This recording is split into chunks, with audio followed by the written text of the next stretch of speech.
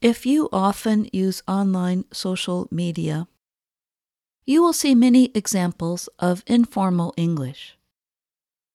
One expression that you may wonder about is, "This ain't it, Chief." It is used to tell someone they are wrong about something they posted on social media. For example, a drink company posted a question asking if people would enjoy pumpkin spice flavored juice. Many people answered the question with the same 4 words, "This ain't it, Chief," meaning no. Many respected grammar books will tell you that ain't is non-standard English, meaning not usual. Popular dictionaries have warned against using the word for years. So its recent rise in use might make you think it is a new slang word.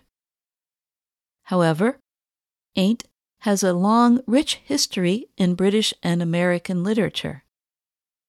The contraction ain't is usually a short form of am not.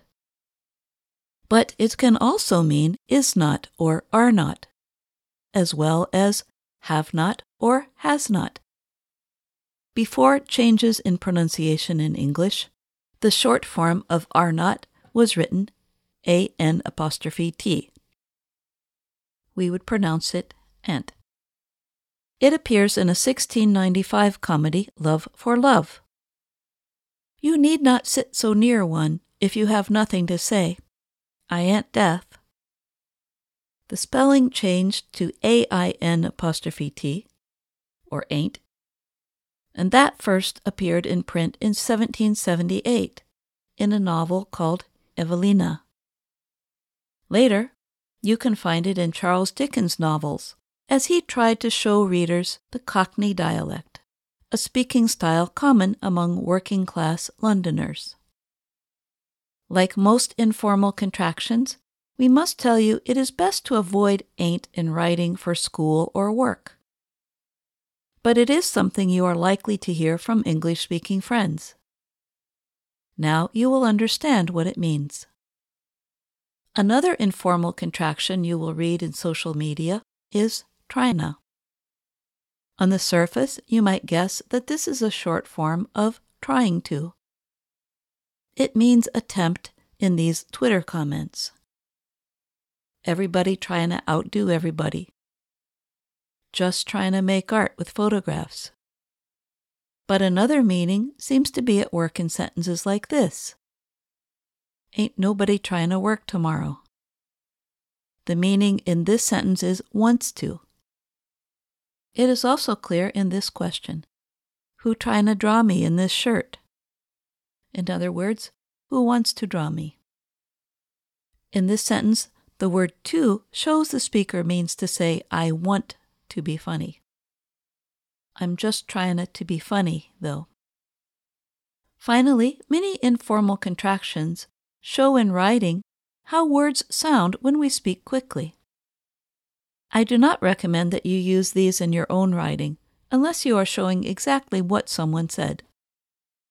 Or maybe you can use them to write poems or songs, as you can see in these examples.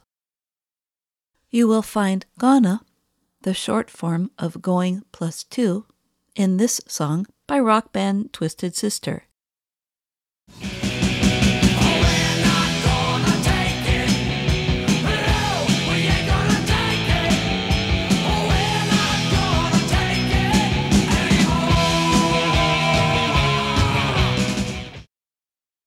And gimme, the short form of give me, appears in the TV show called Gimme a Break, as well as the Rolling Stones song Gimme Shelter. You will also hear gonna in this song.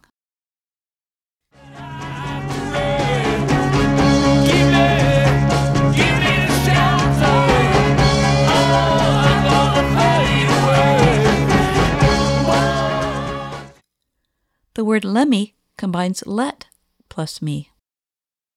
Singer Jane says, Hey, let me dream again. Let me dream till the end of the day. Frank Sinatra used kinda, that is kind plus of, to describe a feeling. and I'm feeling kinda Sunday, feeling kinda Sunday, Feeling kinda Sunday. And Doc Walker uses dunno, or don't plus no, to tell his love.